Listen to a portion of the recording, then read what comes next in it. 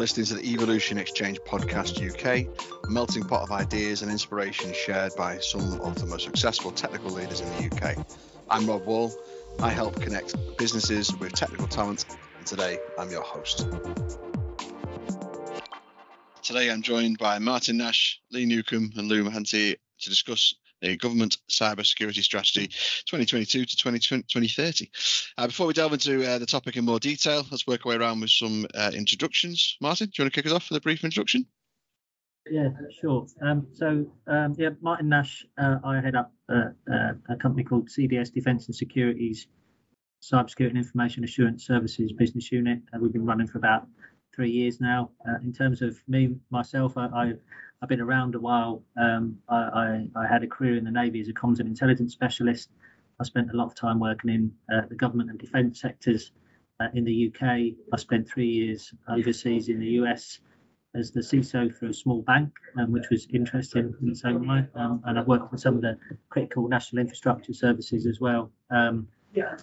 Particularly the civil nuclear sector. Thanks, Martin. Lee? Lee Newcombe. I'm a director in Capgemini cybersecurity unit. From a government security perspective, I was a class consultant, for what that's worth, from 2000 till the scheme closed. I'm currently a senior information risk advisor. I've worked across lots of different elements of the public sector. So when you start thinking about public sector, you've got health, law enforcement, education, all that kind of good stuff. They're all different in their own way. So I've worked across all those different sectors.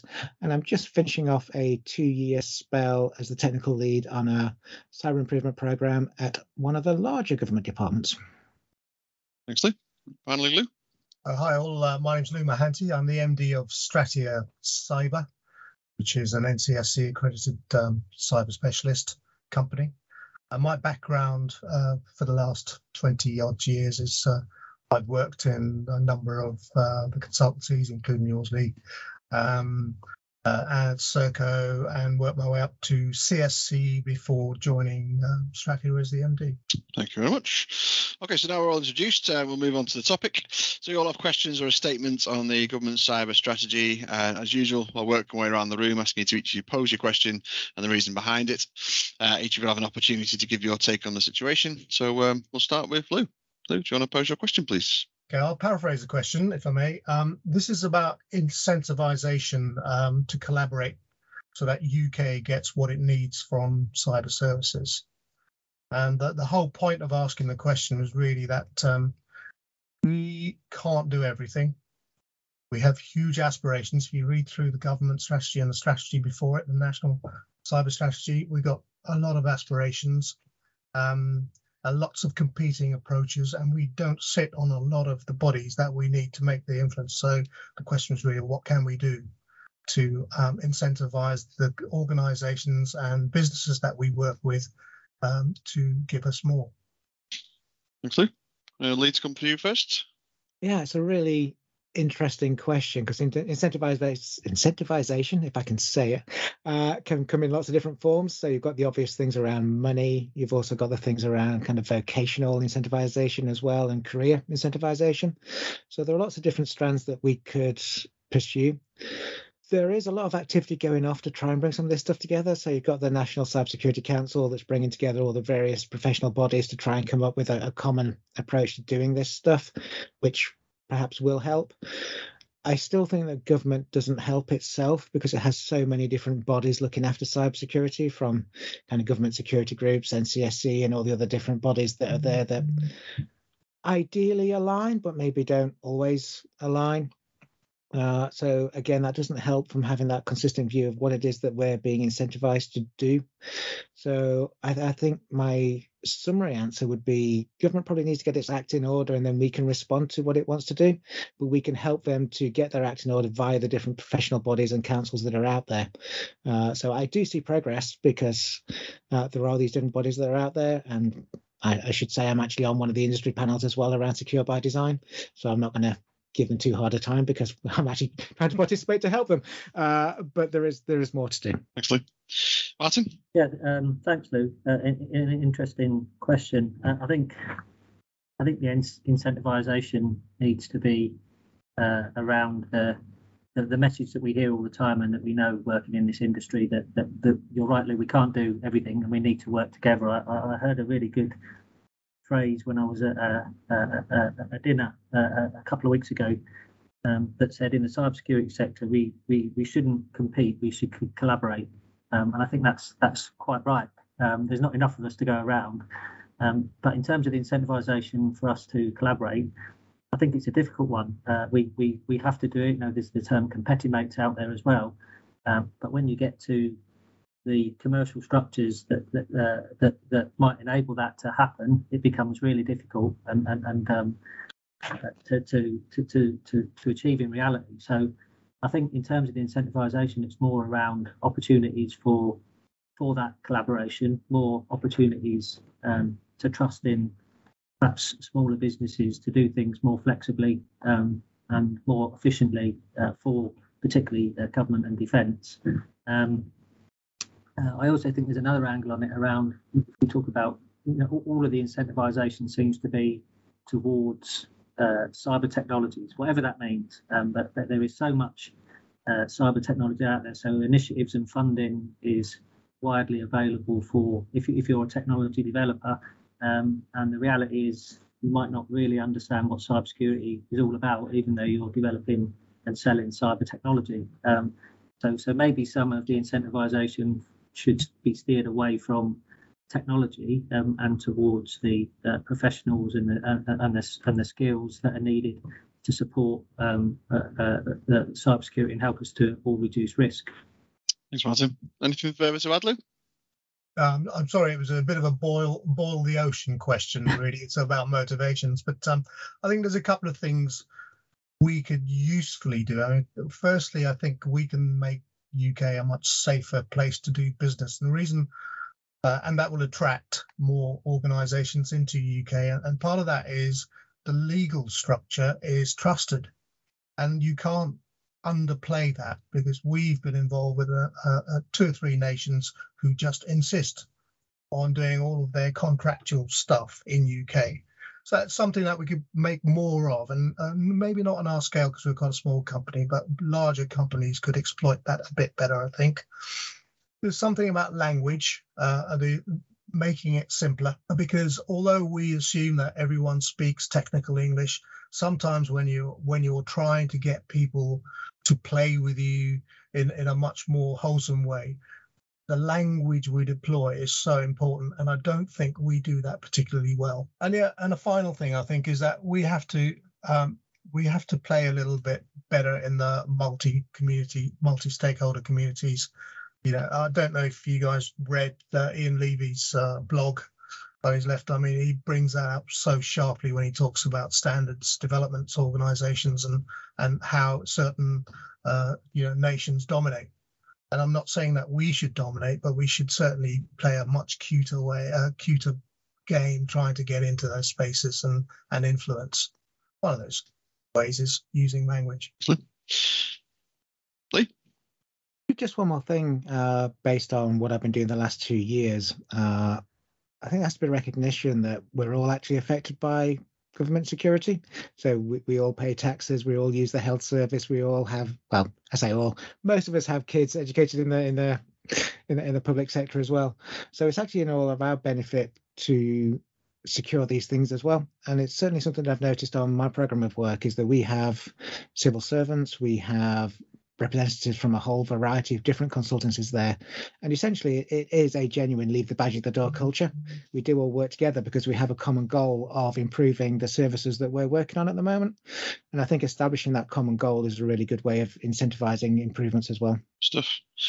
Well, thanks, Lee. And Lee, we'll come to you next for your question if you got that there. Yep, I have it handy. So my question's along these lines. So austerity prevented a wide range of the public sector from updating its technology, which has led us to a position where much of the public sector is now running on end-of-life software and hardware. Is unsupported kit the elephant in the room when it comes to securing government services? Martin, we'll come to you. Yeah, sure. I'm not sure that I necessarily agree with much of government is running on it from my experience, but it's still nonetheless worrying. I think maybe much of government is a bit extreme, but I certainly do see it. And and it is a problem, and it can be an expensive problem. I mean, there are things you can do about it to enable continued use of end-of-life software or hardware, such as we've seen, paying the vendors for extended support, which isn't cheap, adding layers of security around those elements of infrastructure or technology that warrants more security by segregation. But again, that's not necessarily cheap, and it's not necessarily practical, because it might mean that you can't get the connectivity that you need out of it to enable that to happen. So I guess, like all things post-pandemic, where we've had to take inevitably increased security risk, that we would be looking now to address the problem and hopefully get off of that end-of-life software and hardware, or at least have a roadmap to do that. Because there's no excuse with the pandemic anymore. We went back to cybersecurity risk management and reducing the risk. Fine. No? Yeah, I mean, so I like the question because it makes you think about all of the businesses and the decisions they have to make to survive. From a risk perspective, it's all about appetite to me, the size of the estate and the inherent risk in that, and also the interfaces that you've got before you can actually get an idea of the extent to which you're in trouble. And before you start the old, upkeep, update, upgrade, and do something different, continuum. I mean, the capacities for different companies to engage in that are really, really different.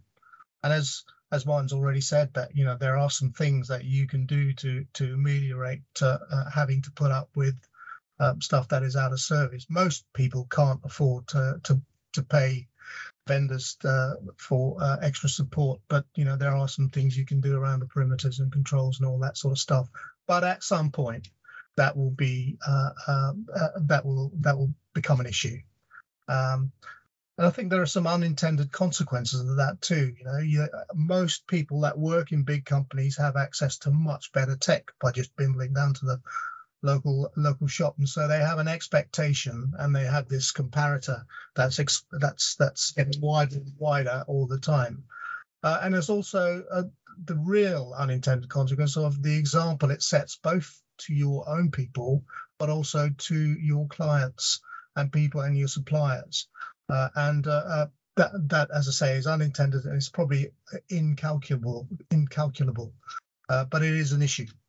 And I can see that if we don't find a way of dealing with this in an affordable way, because it is all down to money, quite frankly, it's potentially going to be difficult. Part of our egress from COVID. Martin, you done that? Yeah, I guess we should add the operational technology dimension into here, which is obviously adds to this problem probably exponentially as we start to internet connect operational technology, which in my experience people are still burying their heads in the sand about and refuse to believe is happening in a lot of cases. It absolutely is, and there has been good risk reasons in the past where it didn't really matter if you weren't updating or patching software if it was disconnected and in use, because basically switching something on and switching it off again, and that was the extent of it. But today that risk is ever more increased. So, but we go down a whole different route if we start talking about the relationship between IT and OT, and I'm sure we don't want to get there today in terms of the cybersecurity strategy. Although there is a big emphasis in the cybersecurity strategy on critical national infrastructure and what that means, and a big chunk of critical national infrastructure is hugely dependent on operational technology. Right. Lee, any points to add? Yeah, so I guess I had a couple of reasons for asking the question. So when you look at the cybersecurity strategy, it talks a lot about secure by design, and I think we're all familiar with the whole idea of cloud first and moving towards the cloud, and that enables us to do lots of really cool things, and we can automate and do security better going forwards. However, there is that rump of technology that gets left behind, and some kind of sensitive systems and data is left on that rump of technology that's left behind. So from that risk perspective, is there still a degree of risk that we're not really addressing because we're focusing on the new world rather than the old world? And the second point is lots of that old world has developed organically over the years. So you will have systems that are not quite hold together with sticky tape and plastic, but rather than fundamentally re-engineering things, we just tinker with them a little bit and add a little bit of functionality here and there. So I think at some point, a few of the larger departments are going to have to wrestle with the problem of what can we do to get off that platform? Is it the case that what we actually do is relatively simple, but we've over-engineered things over the years because of that complexity's come in over the years, and maybe it is time to throw away the old and build on the new, taking advantage of all the new things in the cybersecurity strategy? Or do we try and maintain this stuff that is quite old and rickety? I think at some point that question's got to be wrestled with, because at the moment I don't think it necessarily gets the consideration it merits. Thank you, Lee. Any further points on that question? Okay, fantastic. Martin, we'll come to you next. Okay, so I've got I guess quite a what I believe is a simple question, and I'll obviously have my view on it afterwards. But I just wondered what you think the positive and the negative impacts of the first strategic pillar being underpinned by NCSC's cyber assessment framework is or are. Martin. Lou, come to you. Yeah, okay. Well, actually, I thought it was quite an interesting question because, Pillar 1 is one of those things. Yeah, building cyber resilience is quite a loose term in some ways. So it was interesting what they said about it. But it kind of links to your question as well, Rob. But it's right people, right knowledge, right partnerships, all of that sort of stuff. Is all very good. I thought it was quite government centric. I know you expect it to be because it's a government's cyber strategy, but it was very government centric, and a lot of the benefits only accrued to government immediately. I think it's quite ambitious. The timescales of it are very ambitious. 2025 is not long. It's 2023 almost. And, we've got a couple of years to achieve some of the things that are quite demanding. The proposal is that I think that CAF will be adopted as for government bodies, and then it's going to be a rollout after the first set of pilots, and I suspect that's going to be next year. I think there's an issue about government leadership here where they can use regulation much better. It's always been an issue when things like this come out that there's never a level of mandation.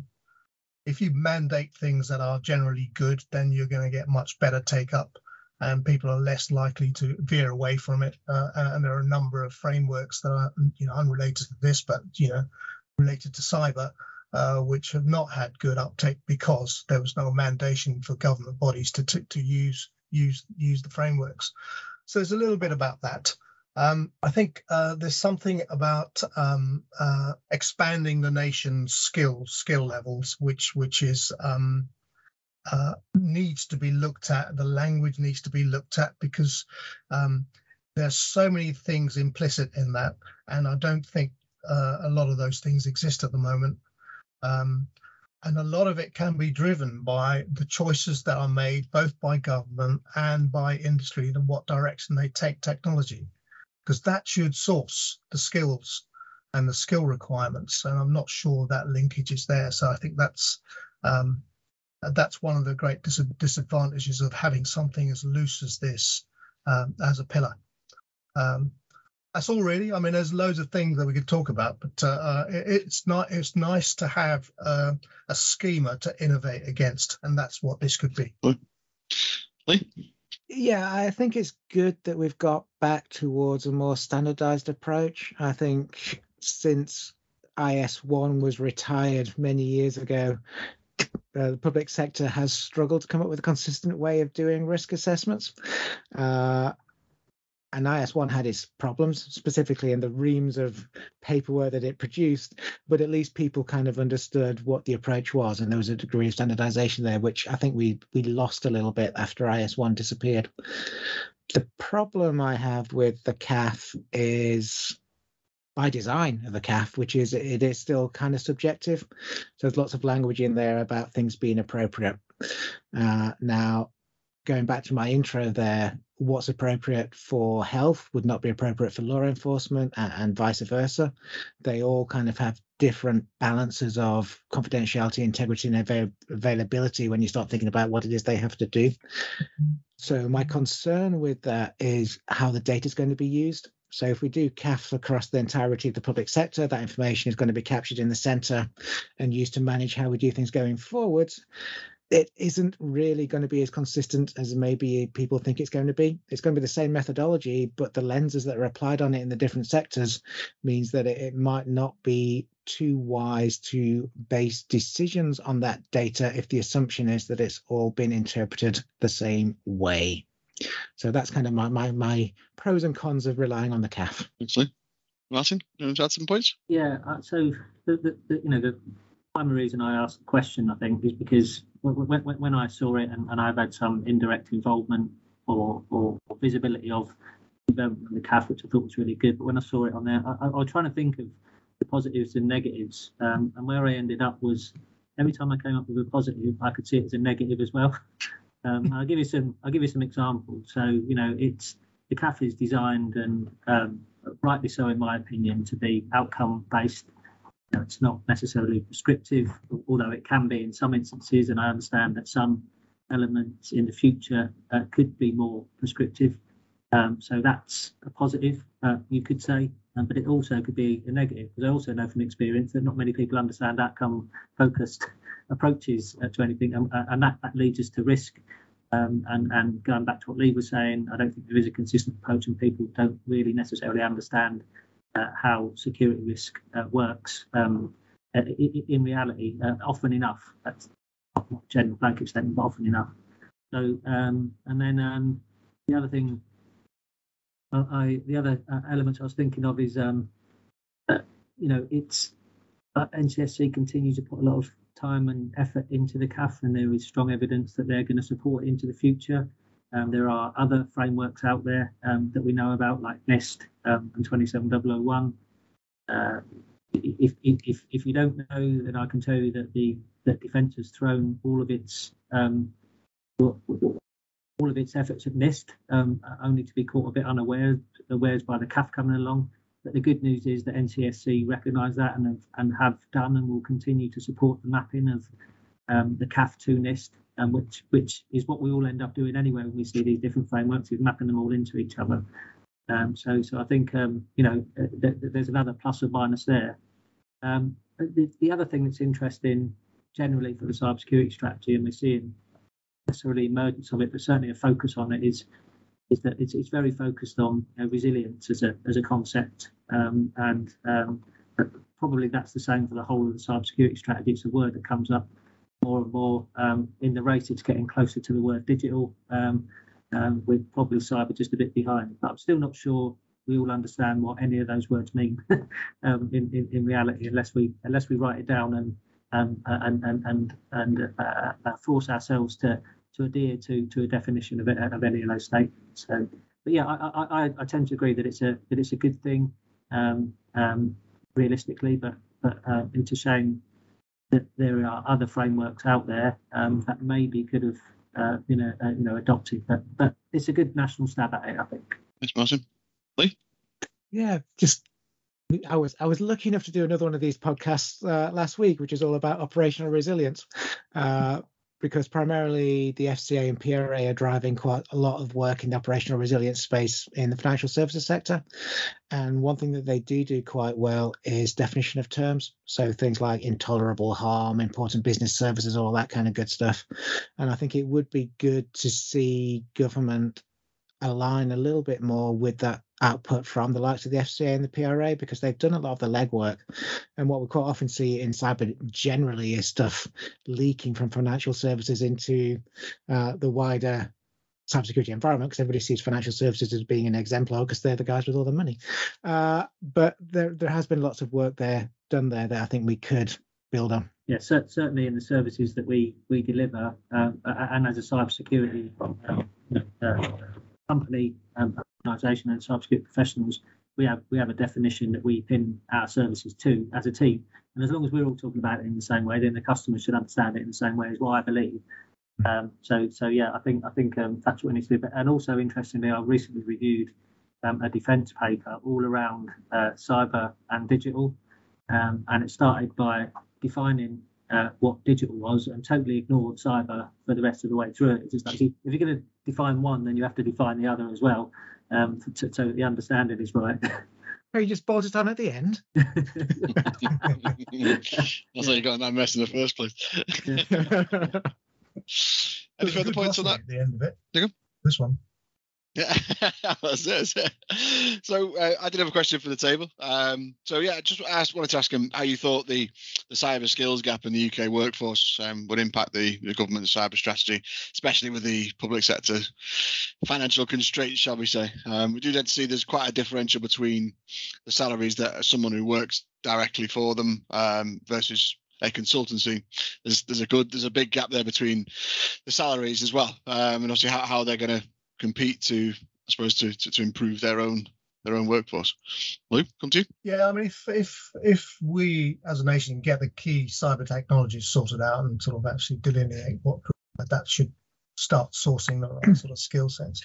From our perspective, the skills that we buy, which is relevant, need to translate into what companies buy.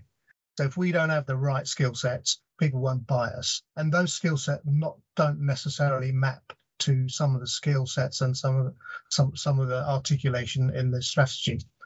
The other thing I think is that's quite important is that there's the behaviour of suppliers of accreditation. You've got those who are just interested in fees. I mean, to paraphrase, it's not necessarily their motivation. They seem to be more interested in fees and capturing as much of that as possible. And at the other pole are those that are interested in just equality and almost from an academic perspective. So if you've got this continuum of government and academia and industry, you're going to get that tension. And I think we have to find a way of equalizing that so that people like us who buy the skills in on behalf of other people are going to actually want them deployed into their organizations, have a fighting chance of having a good mix of the right qualities of technology skills and at a reasonable rate that we can afford to pay.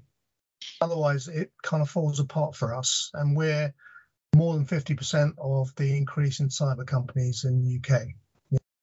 People our size, so it's really important to get that sort of right. Once again, if you, I've just got it up here, develop the right cybersecurity skills, knowledge and culture by 2025. There's a huge number of things that need to be achieved. Yeah, don't know how they're going to do that. Yep. And Lee, come to you. Yeah, it's a really tricky one. I have a couple of thoughts on this. One is around sourcing strategies. So if the larger government departments are able to source some of the more technical roles from outside, and I do have a commercial interest in this, obviously, but if they are able to bring those technical skills from the market, then they can focus on developing that intelligent client side of things. So maybe have a narrower skill base that they have to develop and focus on in order to do their job and deliver that kind of risk management that's there. The other thing that I tend to see is the public sector is a really good place to learn and develop your skills. So as a kind of a new person entering the cybersecurity jobs market, then learning in the public sector is a really good place to do it, because you get a good lot of training, you get exposure to some really interesting problems, and then you can get pinched by some of the larger consultancies or other people. But it is a good place for that kind of initial step on that cybersecurity journey. I don't think you're ever going to be able to see the public sector compete with the private sector all the way through the cybersecurity career journey, just because, as you said there, Rob, that kind of compensation question is always going to come up, and the private sector will, I think, always be able to pay that a little bit more. So the folks I've seen who've been in the public sector for a long time do it because they love it. They have a real strong vocational leaning towards public service, and I think that is something that the private sector maybe can't compete with. I've been lucky in that I've spent lots of time client side, so I kind of get the best of both worlds. But it's a really tricky one for government. I think that is probably the hardest question that they've got, is how do they train the people up and then keep them. Martin, on to you. Yeah, I think generally we need to get, and you'll love this, Robert, we need to get smarter with our recruiting and smarter with our contracting as well to help to solve some of this problem. And I can talk from recent experience of the team I'm building at the moment. But let's have a look first at what the government's done so far for skills. So, Lee, you mentioned the C word earlier on, the class word. We've seen CCP1 and CCP2 since, and my personal opinion is that the CCP1 is a good step in the right direction for recognising that there were different specialisms in the cybersecurity field, and then CCP2 has just become far too focused, far too detailed on the very top 1 or 2% cyber specialists that we need in the country. When we need loads of people, we're focusing on the top 2%. It doesn't make any sense. At the other end of the scale, and to give NCSE and government credit, a lot of time and effort into universities and colleges and schools to get people interested in cybersecurity. People are turning out cybersecurity related degrees now, which is great, right up until the point where they finish university and we lose them in the profession because companies won't employ them because they don't have any experience. So we need to fix that. And then there's the bit in the middle, which I think Lee touched on there with how do we get people that are interested in changing to a cybersecurity career into cybersecurity. I don't think there's an awful lot for them at the moment, other than to research and find and maybe take some certifications and find a job, and maybe initially have to take a salary cut for the reward later on, because we know that the salaries are generally very good in cybersecurity once you've got experience. So I think we all need to work together to fix that. We've got 4 cybersecurity graduate apprentices in my team now. Been a revelation in thinking and thought. 2 of them are just finishing year 2 to have just started with us. But I have to say, even though it's an NCSE approved institution that are delivering that degree apprentice program, they're suffering from cyber skills shortage too. They can't keep the same tutor for more than a few months, and that turbulence makes its way through. So I think that puts additional pressure on industry, and it certainly does on my team, although we enjoy it, is to make sure that they're getting the best out of their learning in the workplace. So I do think there's an awful lot to be said for these graduate apprentice schemes, or the apprentice schemes generally, where we can get people in the workplace. But the demand on the competencies that they have to meet, no one company can give them all of that. But so we need to work together to give, I think, the younger generation the opportunity to have that breadth of exposure in the learning that they're taking. So, the other thing that I will flag away, which I think is a really good piece of work by academia, commissioned by NCSE, is the cyber body knowledge. Again, for just, I think, I'm not sure anybody sat down and read the 700 odd pages that is there, but certainly is a source of reference. And for me, the diagram they produced, though, which divided it into knowledge areas and categories, for the first time, that's where I've seen the cybersecurity profession codified in a meaningful way, and I struggle to think of what anything that's drastically missing from there.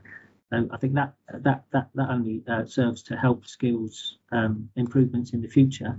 A scheme that was initially conceived on the basis that it was to inform academic learning and courses for graduates is now being turned into something that can be used for to start to map skills to, and what sort of skills should we look for in people that are in this sort of discipline in cybersecurity. So I think we've come a long way, but it's all a bit disjointed and it all needs to be joined up. And I do think that we've got that as a UK government approach, it's a bit upside down. They're concentrating on the too few instead of the many that we need to fill the skill shortage. Martin, any further points on that one? I totally agree on the idea of people retrading. We've had some success. There are increasing number of bodies that are doing that, and we've had some quite good success in terms of the quality of people that are retrading into the cyber profession. They don't come with huge aspirations, but they come with a huge span of ability that you don't necessarily see in technical people, and ability to write is one, and the ability to think differently. It's just good. So we've got 2 people that we haven't got a big number of people in our company, but they are progressing really quickly, and they're picking things up really quickly. And they use Cyboc. Cyboc is fantastic as a resource, for people that are trying to learn and get themselves into this profession. So I think things are good. Yeah, we've had a similar experience. We've got some people that have had some side experience with cybersecurity and want to get into it. But maybe going back to your initial question, Lou, that's where some of the incentivisation needs to be. If those people can be rewarded in some way for coming in and maybe given access to free certifications and free learning, as much as we're giving the younger generation, then perhaps that is the next logical step to fill that bit in the middle. Yeah, absolutely. I think in some ways the cybersecurity industry needs to help itself as well. We can struggle a little bit with gatekeeping, and that's something we probably need to try and watch ourselves as well to make sure that we don't keep people out just because that they don't necessarily think the same way that we think, or they don't look how we look. We need to be more open to different ways of doing things. We're not always the best at that. Yeah, and in terms of specialists, the way that you will know you will have experienced that it's done is we want a resource to do this, and it has to have the right level of experience and the right certification. And we're fortunate enough to have a contract where we're providing more of a service-based approach, and we're putting people in, but we're in control of the people we put in, which means that in building that team, as long as we have enough experienced people within that team to provide the coaching and mentoring, we can start to feed people in with less experience, and they can learn, on the job without any detriment to the service that we're delivering to the customer. Because ultimately, we have the skills, experience, certifications they expect, but we're also bringing people into the profession, and that are learning cybersecurity. So we're turning out more cybersecurity professionals as a result as well. Whereas if they changed that model and said we want 12 cybersecurity professionals with this certification and that, I'd struggle to get 12. In a short period of time, let alone in government, some of the logistics around clearances and things like that we need to tackle as well. But if you're being given and said, we want this service and we want to provide this expertise, you can do it in a more innovative way if that's the way that you're contracted. Thank you, Martin. And any further points? Okay, fantastic. We'll leave it there. So this has been the Evolution Exchange podcast. I'll take this opportunity to thank Martin, Lee and Lou for providing their insights on the topic, and thank you for listening. If you'd like to get involved in our up-and-coming podcasts, please reach out to me on LinkedIn or on email at robert.wall@evolutionjobs.co.uk, and we will see you next time.